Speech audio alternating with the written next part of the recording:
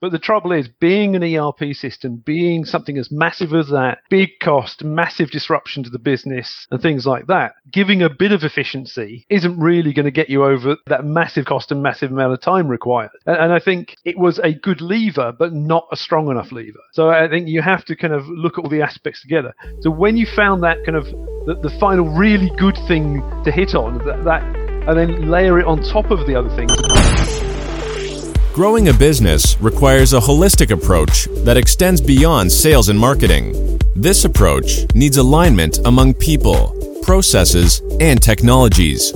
So if you're a business owner, operations, or finance leader looking to learn growth strategies from your peers and competitors, you're tuned into the right podcast. Welcome to the WBS Podcast, where scalable growth using business systems is our number one priority. Now, here is your host, Sam Gupta. Hey everyone, welcome back to another episode of the WBS Podcast. I'm Sam Gupta, your host and principal consultant at digital transformation consulting firm Elevate IQ. Whether you are pitching an initiative or getting pitched, turning down an idea is extremely uncomfortable for both parties. Although executives may be turning down the idea as they might not see how they might sell it to their boards, colleagues, or teams, they don't want to reject it as it could be a lifetime opportunity for their career. While it might feel counterintuitive, the executives pay attention to every single idea in an organization. Still, most ideas get turned down as they could be perceived as overly zealous, technical transformation, not aligned with organizational vision, or just a wish list that has very little business value. In today's episode, we invited a panel of cross-functional experts for a live interview on LinkedIn who brings significant expertise to discuss how to pitch digital initiatives to executives. We covered many grounds in this episode, including the interest of executives and what they like to hear in pitches. We also discussed how to identify the control points inside an organization and how to align pitches to various stakeholders' interests. Finally, we discussed why communication, passion, and self-commitment and drive is perhaps the most critical component of a pitch and winning the confidence of the executives. With that, let's get to the conversation. Hello everyone, welcome to today's show. And today we have a very exciting topic, and that is going to be pitching digital initiatives. And that's going to be to your executives. This is not the fun part. We all have tons and tons of ideas. But when we pitch, they turn us down and we don't like it. So today we are going to figure out all the secrets, what executives care for. So without further ado, we are going to start with everybody's intros. Martin, would you like to introduce yourself? Hi, I'm Martin Davis. I'm managing partner for Denelm Associates, but I'm a CIO multiple times in my career. I'm also interim CIO in a couple of companies as well. So that's kind of my brief thing, my background, a lot of it in industry and manufacturing. Okay, amazing. And you have seen a lot of pitches, Martin, and you have turned a lot of them down. So we are going to figure out today, okay, what were the reasons why you turned them down? So thank you so much for being here. You're welcome, and I'm looking forward to the discussion. Perfect. Ashish, would you like to introduce yourself next? Sure. Good afternoon, folks. My name is Ashish Parlekar. I'm a senior director at Constellation. Although I'm in transition right now, but I've done a lot of consulting and I've worked with a lot of clients and dealt with a lot of CIOs, CFOs, and done transformations where the discussion has always had begun with budget, right? I mean, the discussion on business case justification and how do we make compelling cases, and when we don't pitch things, certain ideas, so it's a combination of both. When there is a compelling case, and sometimes it's not so much of a compelling case, and we will talk about those as we get to our discussion. Good to be here. Could not agree more. I mean, we all feel that our case is compelling until we pitch, and then we feel that, the case is not there probably. So it's going to be so much fun discussing all of that. Thank you so much for being here, Ashish. Okay, Tom, can I move to you next? Okay, Sam, thanks. And greetings to the other panelists. My name's Tom Rodden. I'm the CIO at Varian Medical Systems, and I've been doing that role for the last 4 years. So I've had a lot of people knocking on the doors trying to sell me. But before my CIO role, I was a consultant at Deloitte & Touche, at Price Waterhouse, doing ERP implementations, and was on the other side of the table, doing a lot of selling, making a lot of pitches. And prior to that, I was actually in the supply chain area, not in IT, but trying to convince the IT guys to do things for me and having them bring people to the table to try and sell them and me. But I was the customer of our IT guys as well as the consultants. So I've sat in a couple of different chairs over the years, making pitches, listening to pitches, and so have a few thoughts, and I'm very interested to hear what else the rest of the panel has to say. Yeah, and Tom, I think a lot of people think that, turning down must be fun. I want to get there. But in my experience, turning down is not fun either. It's a very uncomfortable position to be in, just to turn down the ideas, because you don't know which one is going to work. So thank you so much for being here, Tom. Happy to, yeah. Bonnie, can I move to you next? Hello, and I'm so glad to be here, and hello to my colleagues on the panel. I'm Bonnie Tinder. I'm the founder and CEO of Raven Intel. Raven Intel is a peer review site, and we help customers who are looking to do a digital transformation choose the best consulting partner for their project. I've spent 25 years in the enterprise software tech area, certainly selling these type of transformations to customers before I started my company. And, I've worked with over 1,000 customers now who have either gone through a transformation within the last 2 years or looking to, put in a digital transformation initiative within their company. So I have lots of perspective in terms of good, bad, and ugly on how these projects work and either get a green light or fail to get green lit for some reason. So excited to have the discussion today. You definitely talk to a lot of people, Bonnie, and especially these days, you are talking to a lot of people. So I think it's going to be really interesting to discuss those stories, which are the initiatives that actually were passed by executives and which were not. So thank you so much for being here. All right, so we are going to dig right into the topic, and we are going to be discussing about, we are actually going to think from the executive's perspective. How do they think? What do they really care for?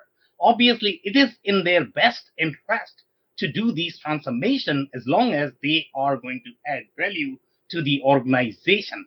They have different lenses, the way they like to see things. It's not that their job is really to turn down really good ideas. Their job is to filter down the right ideas. So, Martin, I'm actually going to start with you. So let's say if I were to ask you, okay, how do executives think? How to connect with them? So let's say if I'm the IT manager, and I obviously am very passionate in my organization, I care for my company, and I have so many different ideas, and I feel that my executives don't listen to me. Okay, so tell me, how can I make them listen to me? Well, I think the first and the most common mistake, and funny enough, I saw a pitch from one of my team members pretty recently, the last couple of days, and the mistake most IT people make is they're so excited about a piece of technology and about the technical side. Yeah, we can bring this in, it'll be really good, and everything else. What they miss is the fact that most executives don't understand technology, have no wish to understand technology. Yeah, I know there are exceptions out there, but a lot of the time. And you need to look at the business aspects. What's it going to do for the business? Is it going to improve the bottom line of the business? Is it going to increase revenue? Is it going to improve profits? Improve efficiency, reduce costs, those types of things. They're thinking in terms of the balance sheet. They're thinking in terms of the customer, the end customer outside of the business, all of these aspects. So you've got to pitch it in terms of what really resonates with them. Yeah, if you say, okay, we're going to implement this new way of contacting the customer and working with the customer that's going to elevate our sales, you've got their attention. if you pitch to them something that says, yeah, by doing this, we're going to remove 5 heads from this part of the operation and make it a lot more efficient and streamlined. So, yeah, our process is going to run faster. We're going to reduce our costs and everything else. You've got their attention. It's those types of things that they're interested in. Yeah, you get the odd executive that gets hooked on new technology and things like that. And sometimes you have to actually flip that around on them and look at, they come to you with the airline magazine approach, if you know what I mean. Yeah, they've seen something shiny in an airline magazine and they come to you. And then you have to say, well, yeah, we could do that. We've already got a CRM system or whatever it might be, or an ERP or whatever. And implementing a new one isn't going to change your bottom line, isn't going to improve things. So you have to get into that. What does it mean to the business and how is that going to drive things forward? Okay, so I completely agree with your assessment that, typically IT managers, the developer or the technical community is going to be super excited about the newer technology. And I am actually going to tell you one story related to your domain, which is going to be Industry 4.0. And I don't know if you are familiar with the group called Industry 4.0 Solutions. They are fairly large. It's very technical community, to be honest. Yep. Super passionate people. I have not seen anybody so passionate. I mean, they are like, no. Either you are into Industry 4.0 or you are not. I've sat in a number of their sessions before now. Yeah, I know them. Yeah. So what would be your advice in terms of translating this information? Obviously, from their perspective, they feel that, I am talking balance sheet. I am talking cash flow statement, but it's not coming across because we don't like to hear what they are telling. Their story does not make sense because from our perspective, it's not really a business case. So let's say if you were pitched or you have participated in those sessions, what were the mistakes that you saw there, Martin, from your experience? I think what I saw was a passion for technology, a passion for trying to do things in a more Industry 4.0 type manner. Data-driven, using data to drive the enterprise and things like that, which is all the right thing to do. But you need to translate it into what does the CFO think about, what does the CEO think about? And so an Industry 4.0 type of thing, is how do you make the operation of a plant more efficient? So how do you ensure that your throughput is greater? How do you ensure that your downtime is less? How do you ensure that your rejects, your quality is stronger? All of those aspects, which then translate into the balance sheet, translate into satisfied customers, all of those aspects. And even going more than that, Industry 4.0, if you start thinking about it in terms of integrated with the supply chain, how does it actually satisfy customer orders quicker? How do you satisfy customers from the appropriate plant? And all of those aspects, if you take the data of the orders coming in, you take what you're capable of producing in different areas, and you mesh all that together or mash it together, however you want to phrase it. And that then gets into better able to satisfy the customer in the right time and all of those aspects. So it's translating it into the way they think, the way they want to do things, and way they have to think about the business. Yeah, amazing. Thank you so much, Martin. And I completely agree with everything that you said. So Ashish, I'm actually going to move to you next. So sure. From your experience, obviously everybody sort of understand that, we need to create the business case. But process of creating a business case is much harder. Process of creating a compelling pitch is just harder. It's not easy. If it were easy, then anybody can do it. Good salespeople are very hard to find. So tell me, what is the process of translating? How you have done it? I mean, if you have any specific stories that you might be able to share related to pitching, what were the mistakes that you made in your early days, and how you improved over the period of time? Sure, I can share, and this is a great topic, and I'm going to build up on what Martin said also, because use it as structure. Absolutely agree with everything he mentioned, but the whole IT strategy and the vision begins with what's the business business goal is, right? The business strategy, what's the outcome? So you could have a situation where we are modernizing our business model altogether, right? Because we have a fear of getting disrupted, or we want to open a new channel where we want to beat the competitor at their own game, right? So there could be certain drivers, business drivers, which will show up, right? And which will be our tenets, right, for driving our IT strategy.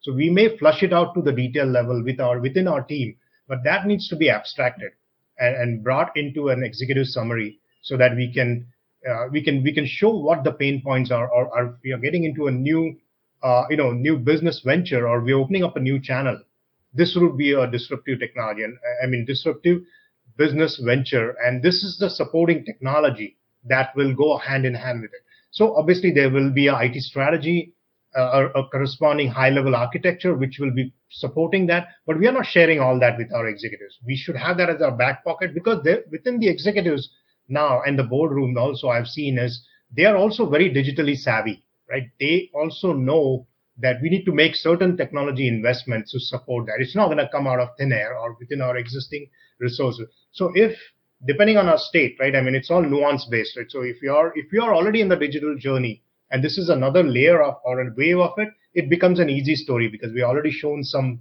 wins. But if you're starting from a legacy world, right? Where the functional hierarchy and the way our organization was, that's a bigger effort. We need a lot of storytelling, storyboarding, and if customer is our focus, external customer is our focus. Now I'm kind of expanding it to what's the experience for the customer, right? It's not just going to be internal; it's going to be external facing also. If you're going to expand you can show the details from the voice of the customer, right? If there are pain points, there are untapped needs of the customer that we are not going to, and this will be a strategic angle that we're going to tap into.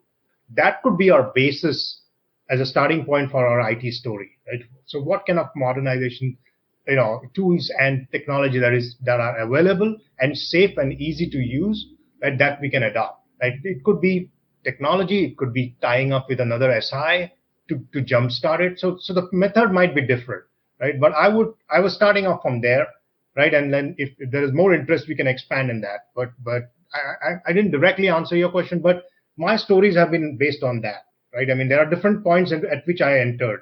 I entered at the time where we started right from the beginning, so we had to do all that. I entered where somebody was replaced, right, in the journey, and I had to pick up from there and then adjust it accordingly. So it's a combination of those. Yeah, and so what I'm going to do right now is I'm probably going to tell you a story, just to build upon what you just said, right? So I have been on the both sides of the tables, right? And typically from my experience, being as the IT manager or just the architect who is probably responsible for, let's say, the technology and probably carrying forward that vision, right? It's just harder because they don't have the complete vision. They have the translated vision.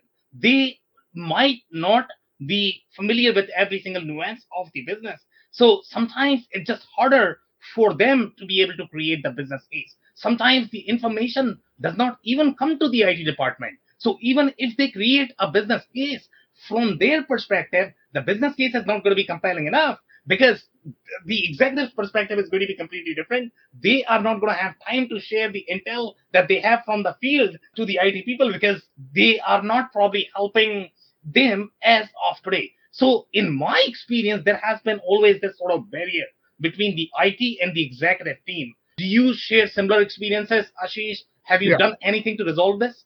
Yeah, so what you're saying is I'm referring to back to like 8-10 years back, right? Where there was IT was the order taker and we were not involved in the strategic decisions and all that, right? Where strategic decisions were made with the strategy officer or CMO or CFO or CEO, absolutely, and the board.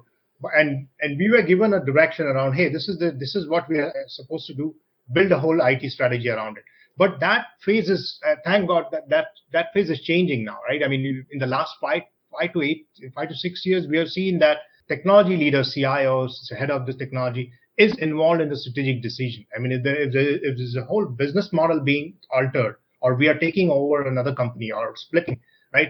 There is a technology angle, the discussion of how to accelerate that process. What lessons have we learned from our past experience become our starting point, right? The template for that. So a lot of involving the stakeholder, like we discussed last time, stakeholder involvement is very important. Understanding different stakeholders from the business unit and keeping them engaged, right, as to what each person's priority is, right, when we are making this kind of decisions. So yes, and I've seen both these scenarios. One where IT was never involved, but they were given a task to run with, and if something fails, we're blamed for that, right? And then now the situation where IT is already assumed to be in that position. What difference do we make, How do we come up with the right solutions, the right strategy, and then drive it down through our teams, right? So everybody in our team knows what we are marching against, right?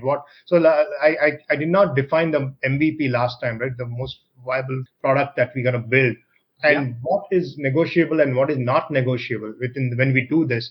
Everybody's clear about that. Then I think there is a good level of alignment rather than everybody going in different directions. Okay, amazing. So I am actually going to move to Tom next. So Tom, from your experience, when somebody comes to you, you know what you are willing to hear from them and what is going to be negotiable and what is not going to be negotiable. And you sort of know if somebody tries to pitch, probably within 30 minutes that, you know what, they are probably wasting my time. So from your experience, what do executives typically care for?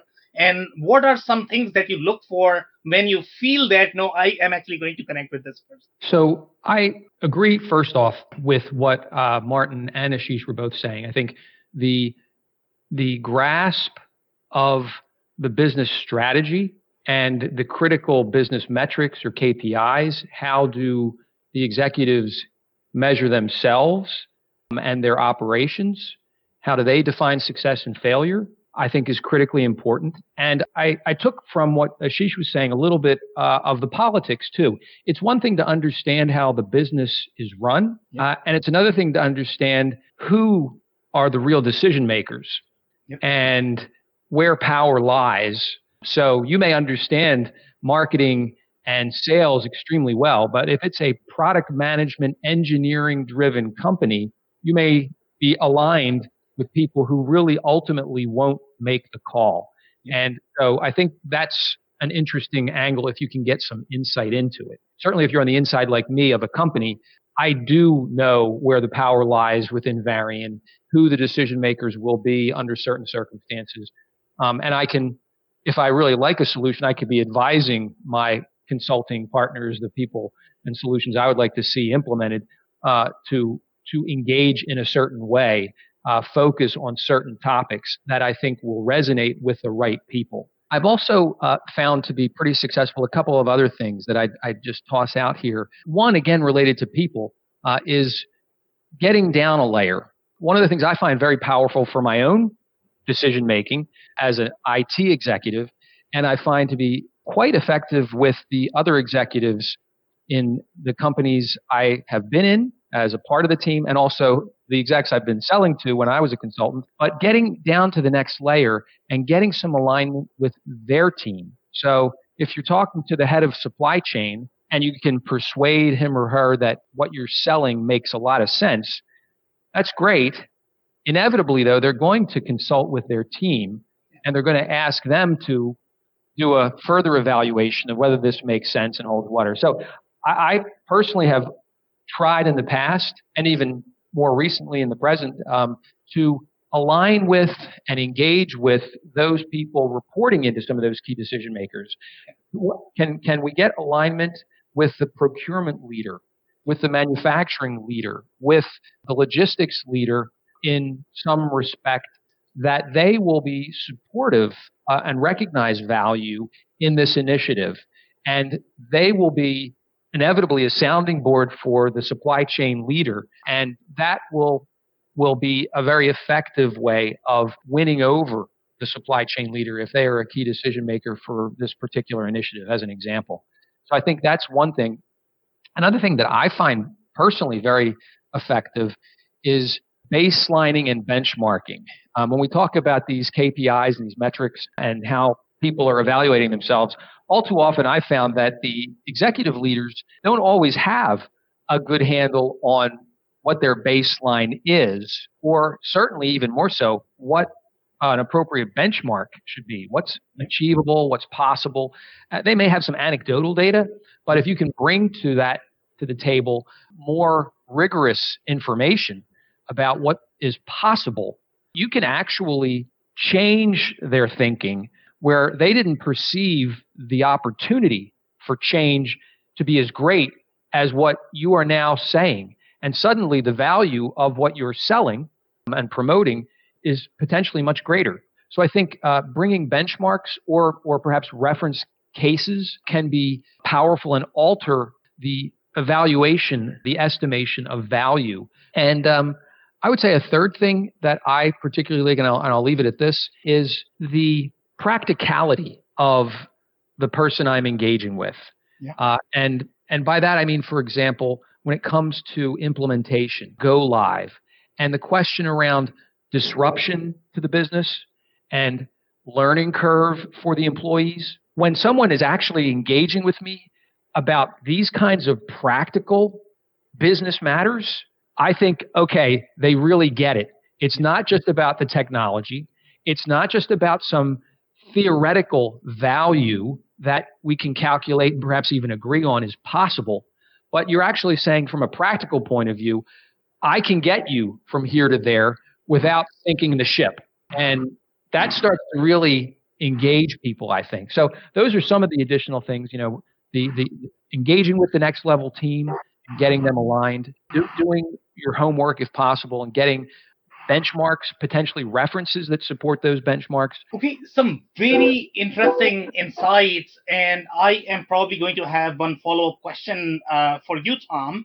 But before that, I want to reiterate some of the points that you mentioned, especially related to the benchmark and research. When you are researching, obviously you need to know who you are talking to. Every executive in the organization is going to have very different sort of motivations just because they care for their departments. Their responsibility is probably going to be for their departments. So you need to make sure that you are actually talking their language. So you need to be researching on what they really care for. Yes, technology is great. Yes, IT is great. But you need to have really deep understanding of the business model. And I think that's where my follow-up question is going to be for you, that identifying power in a business is very difficult. It's not easy. So a lot of people think that, it's always going to be salespeople. That's not true, as you correctly pointed out. Because in some cases, in some organizations, if they are going to be very product-centric, very engineering-driven, very finance-driven, then maybe finance has the power. Maybe so you really need to have very deep understanding of the business model. Yes, technology is Or great. Sometimes you just need to ask the question. Exactly. If you have a good contact, like I have many good partners, vendors in the IT world who come knocking at the door and ask about the opportunity to do X, Y, Z. And I may even knock on their door and say, I would like to do X, Y, Z.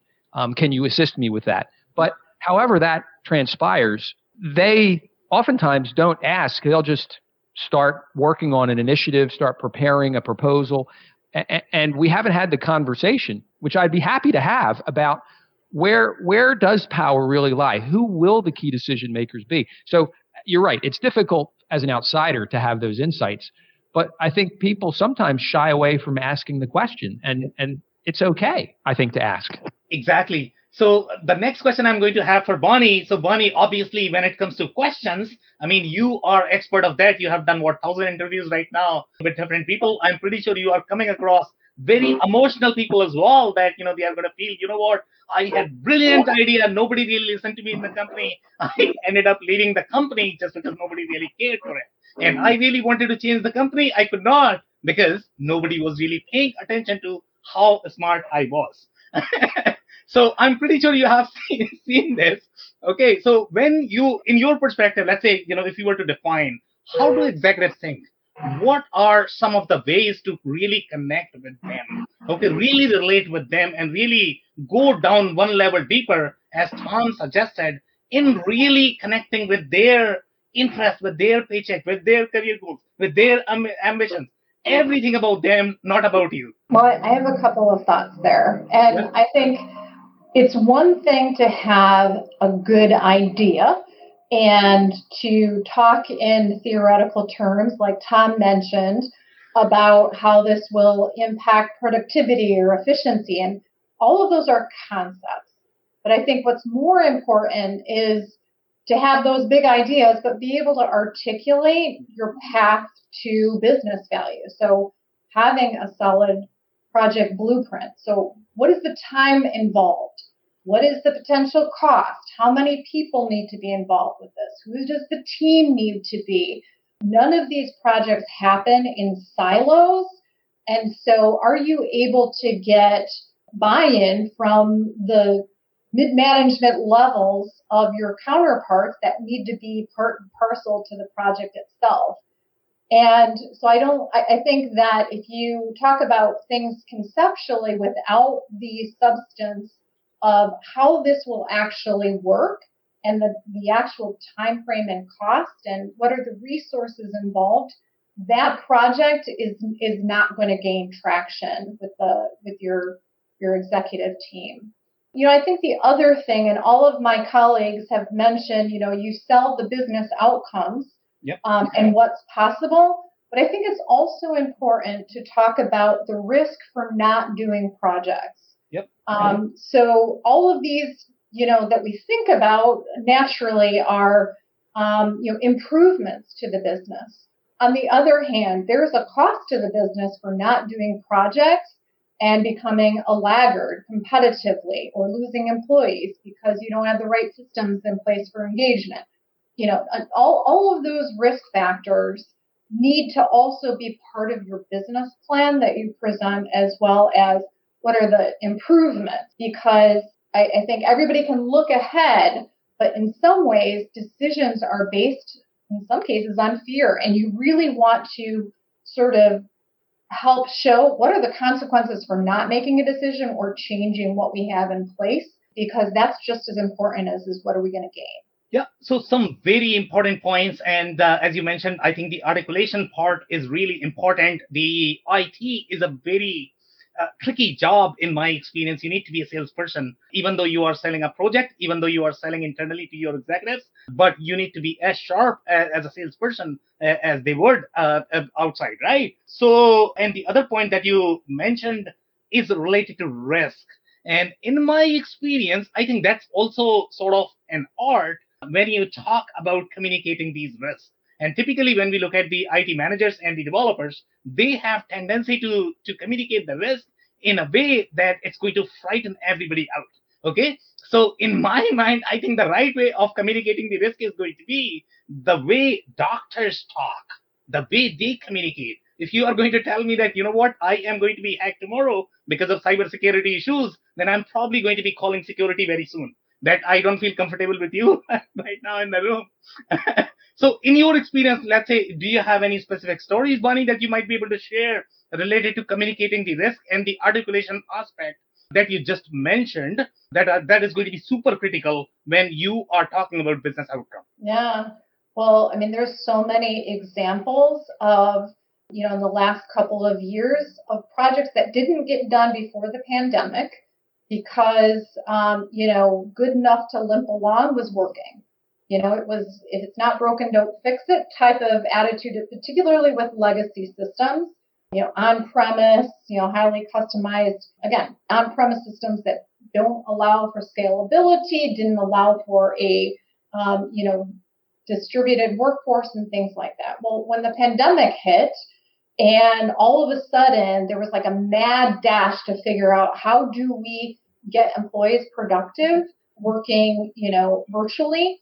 The heroes in these situations were ones that had a digital footprint when it came to employee work and were able to have a distributed workforce like overnight. And those were the ones who had cloud-based systems that could, quickly accommodate for a brand new environment overnight. And I think the risk, and so many of the companies that paid for it were the ones that took 6 months to be able to get their employees productive in the time frame when everything went virtual. The other thing, restaurants, another great example of this. So in terms of online ordering and things like that, the restaurants and the retailers who could easily get their businesses, available to customers for delivery and online ordering were the ones who weathered the storm. The ones who had a solely brick and mortar environment or couldn't figure out in a timely fashion how to get that online order process were the ones that really suffered. So I would say the pandemic sort of put a light on who had their act together in this digital environment and certainly accelerated a ton of projects for those who were laggards. Okay, some very amazing points. Thank you so much, Bonnie. And Martin, I'm actually going to move to you next. Let's say if we talk about pitching to different executives, we all know that they understand different language, they have different motivations, they have different interests. But when it comes to really creating a pitch aligned to each of the executives, it's easier said than done. Okay. So I don't know if you are going to have any specific stories, because typically if you actually tell me these stories, the way, it was pitched to you, or maybe it was not pitched to you or somebody else in your experience. So if you can provide any specific examples where the pitch could have been better, then the listeners may be able to relate. Okay, this is how I am supposed to be pitching. I should not be highlighting, let's say, if I'm talking to my CFO, and if I am going to be talking about sales, it's probably a terrible idea because they don't care for it. They care for something else. So in your experience, do you have any specific stories in terms of how to tailor pitches to different departments, to different executives when you talk to them? I got a great example which runs over a number of years, and it's related to an industrial company, and it was about replacing an aging ERP system. They had a 1990s ERP system, and it needed to be replaced. And the pitch wasn't a pitch as in terms of just one pitch. It was discussions over time that took place with senior executives and the technology group. And it started, well, we need to replace it because it's getting end of life. That got nowhere because it didn't have the business side to it. So it failed from the aspect of not really having the business triggers there. They tried on that was kind of trying to accentuate the risk aspects. That was really just on its own. They tried again saying, well, the efficiency of the business is being held back because of this old system. So that kind of started to get a bit more interest, but didn't get it across the line. And they carried on like this a number of times, trying different aspects. And what they finally got it across the line was when they started listening more to the execs and the pain points. So exactly what the others have said. What pain points are the execs currently feeling, and how can we help those pain points? And it turned out that there was a pain point around traceability. There'd been quite a lot of aspects of traceability on foodstuffs, such as salmonella and other things like this, and the need for traceability. And it turned out by focusing on some of the kind of current hotspots that they managed to get it across the line by saying, if we upgrade, the new system will give us greater traceability of our products. So that the worry beads that were in the minds of the executives, they could help deal with that. So it's kind of an example of trying it from different angles and failing, and then finally kind of hitting on that real problem area that the whole executive team, or a large amount of the executive team, were really worried about. So a great story, by the way. I mean, but when we talk to different executives, in my experience, let's say if I'm talking to, so in this particular case, when you're talking about efficiency, obviously, let's say if I'm talking to CFO, they are going to care for efficiency, but the pitch needs to be slightly different. Let's say if I'm talking to my sales leader versus marketing leader versus my CFO versus my, procurement leader, they have very different drivers. Okay, so even though traceability and the efficiencies, they all are probably going to care for that, but when you are pitching for them, you still need to align with their KPIs, the kind of, KPIs they care for. So do you have any twists in the story when you were, let's say, the similar story, let's say, if it is pitched to somebody else in the executive team, how it would be different? Well, I think one of the key things to think about there was the efficiency one. Does talk to the CFO, as you said, and things like that. But the trouble is, being an ERP system, being something as massive as that, big cost, massive disruption to the business, and things like that, giving a bit of efficiency isn't really going to get you over that massive cost and massive amount of time required. And I think it was a good lever, but not a strong enough lever. So I think you have to kind of look at all the aspects together. So when you found that kind of the final really good thing to hit on, that and then layer it on top of the other things, and by the way, you're getting this and this and this as well.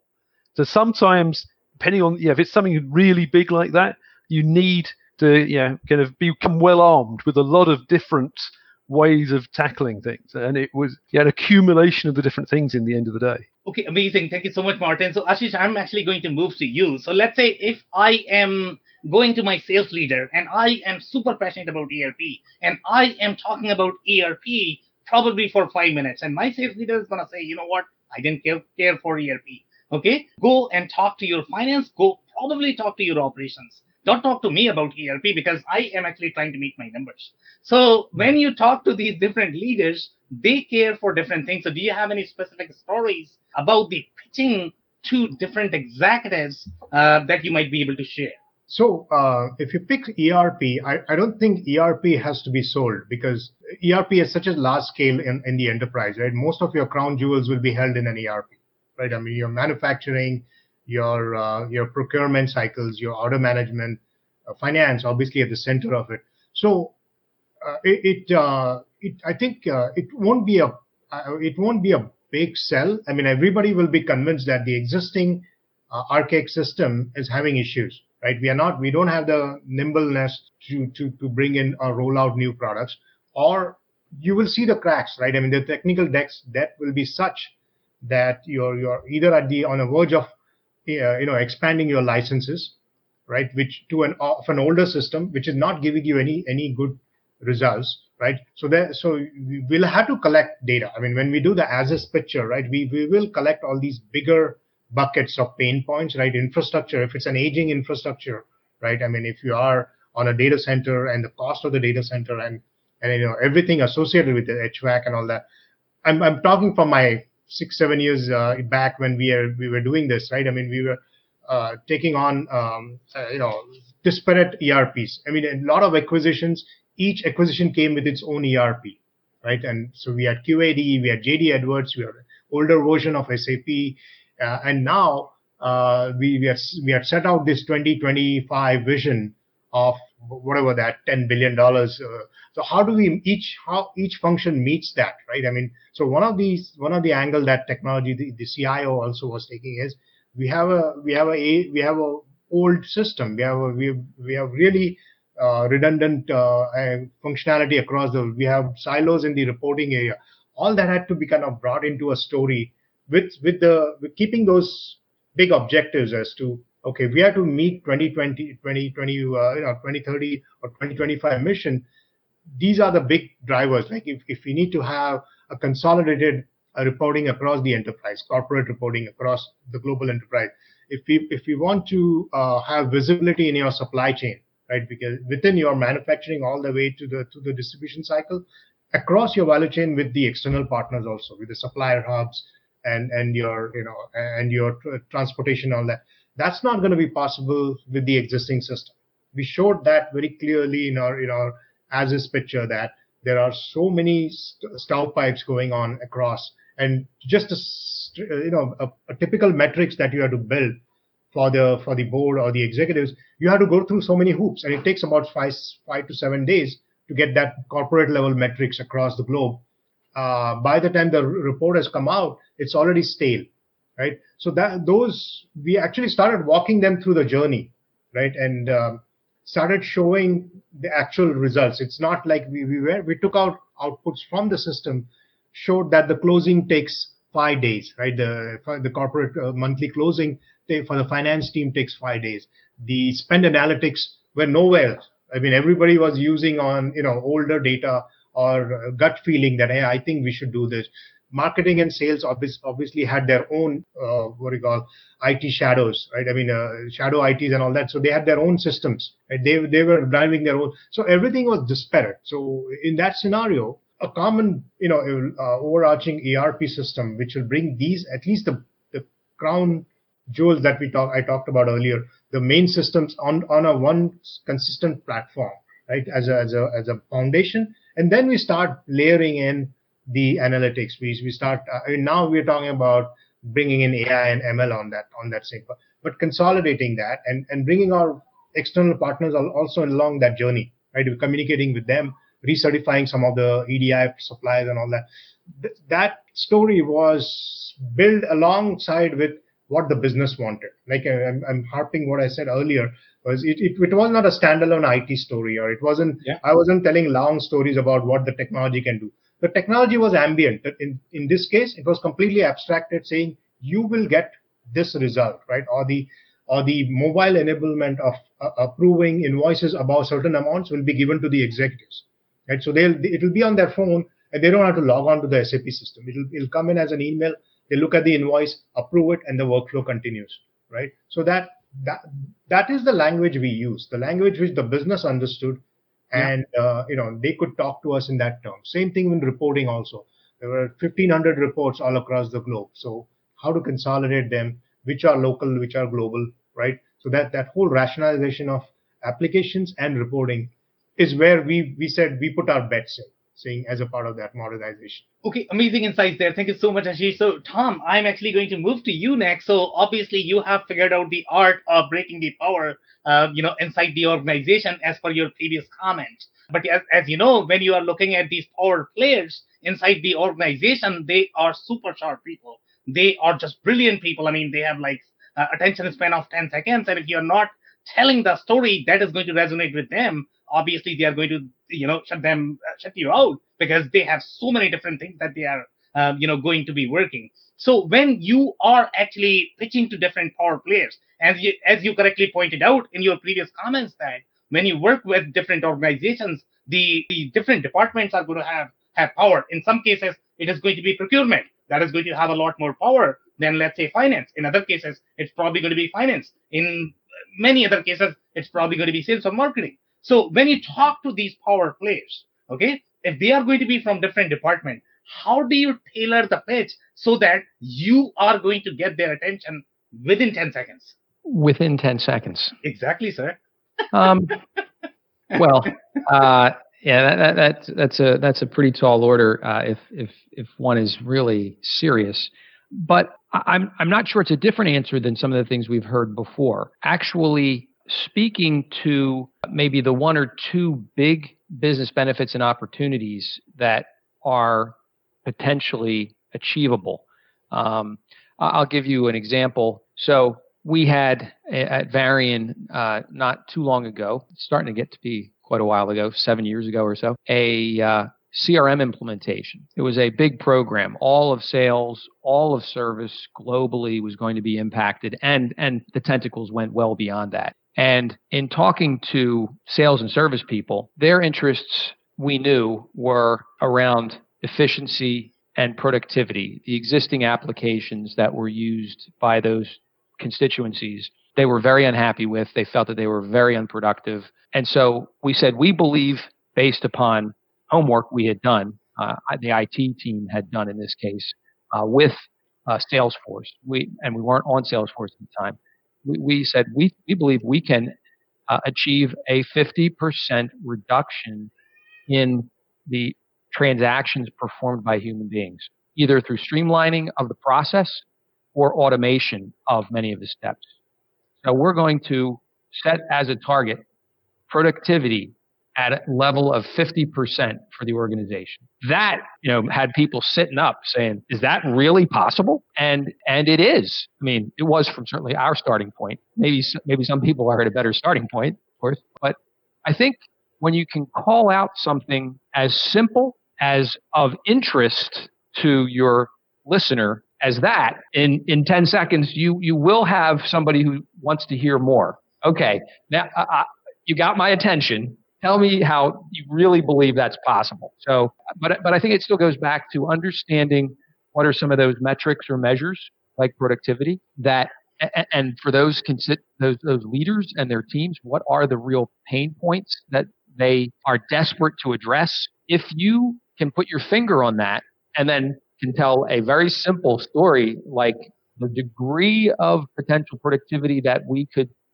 achieve if we do this right, I think you can very quickly get an audience or another round to dive deeper. Okay, some amazing points. Thank you so much, Tom. And Bonnie, I'm actually going to move to you next. And when I talk about 10 seconds, Martin and Tom were laughing. And these are the guys, who are not actually picking my call, to be honest. When I cold call for living, and, within 10 seconds, they actually wanted me to get their attention. So you have been a salesperson, you have been a marketer, and you know that first 10 seconds matter. And the pitch needs to be aligned with the person's interest. Good salespeople, good marketing people, they are really good at understanding what this person is going to care for. They go inside their head to be able to find out what this guy is thinking, and that's what they deliver in the first 10 seconds. So, from your experience, do you have any specific stories of the pitches that you have seen working, how to deliver it to procurement person, to the finance person, or maybe when you are talking to, let's say, sales or marketing person, how the pitch is going to be different? So I would say you need a little bit more than 10 seconds. I would call it an elevator pitch, right? So let's call it 30. Okay. But if you get 30 seconds, I think the ability for you to communicate something with a lot of passion behind it, because the executives don't want just more ideas or more work for somebody else. And I think whenever you're pitching a project like this, you are almost raising your hand like, I want to lead it at the same time. And if you're pitching it to an executive as, okay, well, here's the idea, and then I want my colleague Joe to go run this, that's not going to work either. So I think you need to communicate that pitch in such a way that shows that you personally are going to be committed to its success. That's a big piece of it, number one. Number two, I think your pitch needs to have demonstrated that you're a good listener.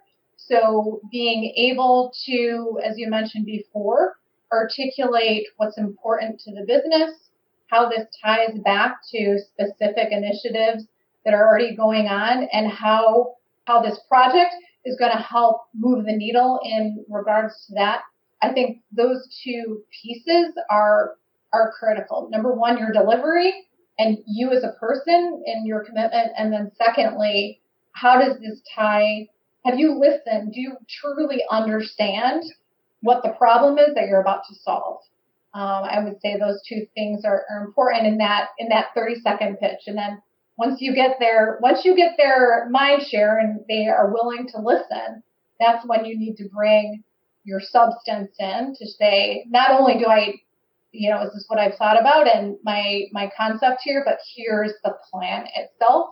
Here's what's going to take, and here's why, I want to lead this initiative. Yes, guys. So I think the only thing we can take right now is going to be the closing advice. So maybe you guys can take the minute and tell us, what advice you are going to have for IT managers and the developers who really are passionate. They really care for the organization. But to go from your point A to point B, you really need to nail down that business case. And if you are not able to build that business case, obviously your pitch is not going to be effective, because your pitch is really going to be the byproduct of your understanding of the business model, your deep understanding of the business case, and then figure out how to segment this business case as per the person that you are targeting. So, Martin, I'm actually going to start with you. What is your closing advice? Okay, well, there's a lot of good things that have come out there. You've said a lot of good things. You just summarized some really good things. So I'm going to go off the wall with my advice. I'm going to say, if you're going to be pitching to executives, you should be doing two things. One, you should get some practice on public speaking. Go and volunteer to present at a conference or something like that, so you're more polished and capable in presenting. I'd suggest that. And secondly, go study organizational change management, because change management is, as a CIO, I actually joke a lot of the time, I spend more time doing organizational change management than I do doing technology. So go study organizational change management. One of the key concepts in there is what's in it for me. You think about that when you're looking at the executives. So there you go. Two takeaways, slightly off the wall.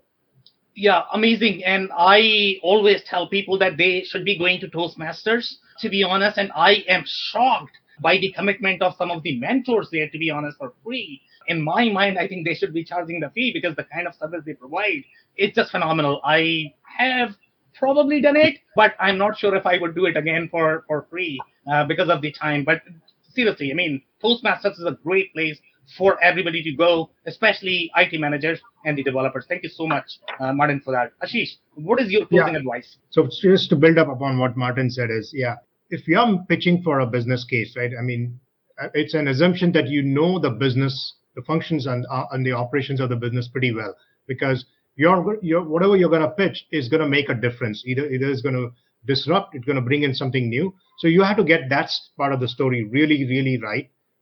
And obviously you'll have to have a detailed plan and a strategy to back that up, which your team will follow. So what you'll present is like what Bonnie was saying. It should show what is it, how is going to move the needle, like where we are right now and what's difference it's going to bring.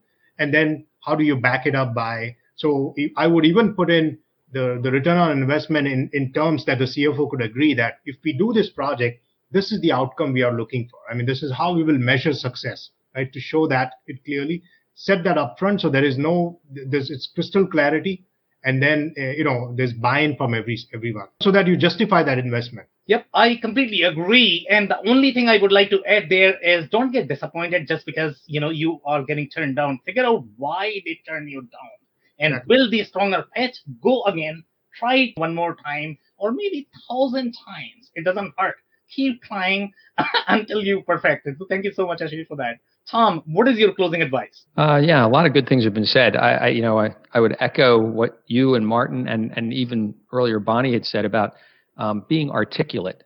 I'm not sure Bonnie meant it quite in the way that Martin was saying, but I think it's exactly right. Anyone who speaks clearly, chooses their words well and carefully, and to Bonnie's other point, speaks on these topics with passion, can be persuasive, can be convincing. And I think that is half the battle.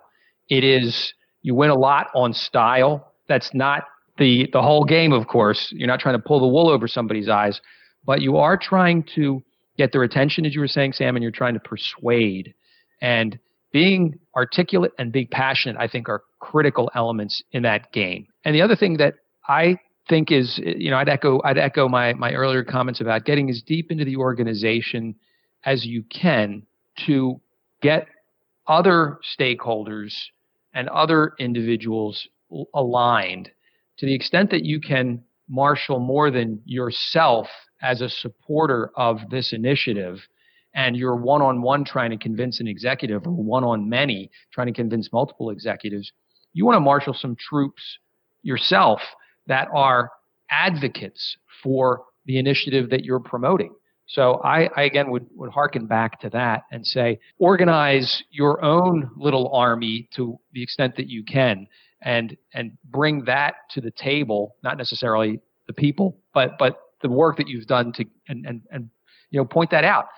Your own people are supportive of X, Y, and Z in procurement, in manufacturing, in such and such. I've spoken to these people. So yes, I'm trying to persuade the stakeholder, the owner, the decision maker, but recognize they have a team too. They look to their team. Could not agree more. Thanks for the advice, Tom. Bonnie, what is your closing advice? So I would echo what Tom just said, and your executive that you're pitching, if you can't sell him, there's no way you're going to be able to sell the rest of the organization. So they're looking for that, and they're looking to say, is the rest of the organization going to be receptive to this person and what they just pitched to me? And but my overarching advice would be to not go it alone.